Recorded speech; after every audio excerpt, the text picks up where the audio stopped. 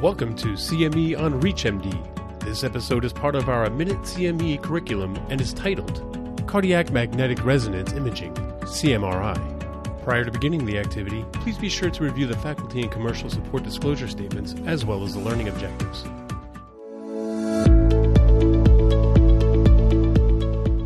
Cardiac MRI as a tool for diagnosis in pulmonary hypertension. So cardiac and lung perfusion MRIs. MRI can provide anatomical and functional assessment of both pulmonary circulation and the heart, with a major advantage of not using ionized radiation. Diagnostic for congenital abnormalities has a strong potential. With video techniques, it gives a robust qualitative and quantitative assessment of the right ventricle, but also of all the other chambers. And it can measure the stroke volume, not only of the left, but also of the right ventricle, and flow, cardiac index. The curvature of the left ventricular septal wall is a classic sign to depict elevated RV systolic pressures. Now, on the other hand, the phase contrast MRI can also quantify blood flow and peak velocity, not only in the main pulmonary artery, but also in all of the vessels within the chest. So it can give a better estimation of the regional areas where the flow decreases significantly. The sequences assess differential blood flow to the right and the left lung and seem to reflect PA pressure measurements obtained by invasive right heart catheterization.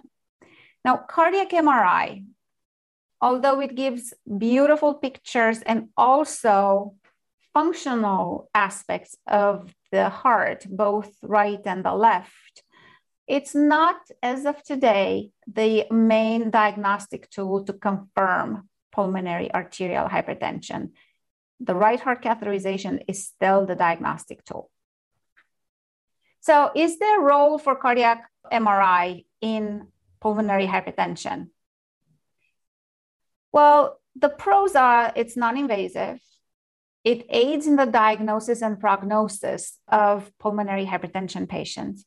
It gives you a very accurate function of the RV, and it can pick up potential congenital abnormalities that, again, as we were talking a little earlier, can be diagnosed in the adulthood.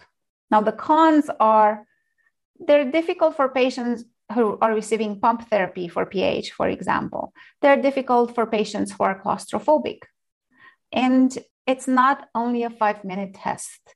For cardiac MRI, patients can stay in the tunnel for quite a long time, and it can be unnerving.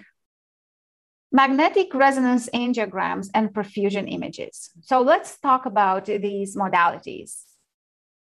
In IPAH, you can find with these techniques vessel tortuosity and patchy perfusion.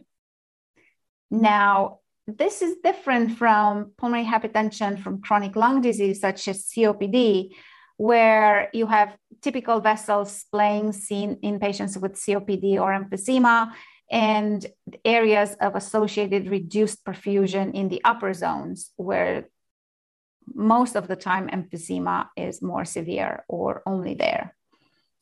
Now, in contrast, in CTEPH, you can see vessel stenoses and occlusions, and the associated segmental perfusion defects are distal to those stenoses. So the pictures that the MR angiograms and perfusion images give you can give you a clue of the type of pulmonary hypertension, whether it's idiopathic or group 1 or group 3 or group 4. So MRI investigation of suspected pulmonary hypertension, what can we learn? We can see the size of the blood vessels of the pulmonary arteries. And in the left panel, this is an MR in a normal patient. And then on the right, a patient with severe PH. And you can notice that the blood flow from the pulmonary trunk into the pulmonary arteries in PAH patient is delayed, and it's abnormal because it doesn't have a laminar flow, it's turbulent, and that can suggest the presence of pulmonary hypertension. So there are other certain cardiac MRI features that can not only help diagnose or estimate pulmonary hypertension, the presence of pulmonary hypertension, but also can predict the outcomes. The cardiac MRI can give you right ventricular ejection fraction, and RVEF has been shown to be a good prognostic parameter in patients with PAH. And if you look at this study, that the graph highlights the results from the RV ejection fraction is associated with survival in patients who are medically treated for PAH. So if they're medically treated, but the RVEF is low, there's still high mortality. And this study showed that it was this mortality association was present regardless whether the pulmonary vascular resistance was high or low. So RVEF obtained by cardiac MRI has a very good prognostic qualities.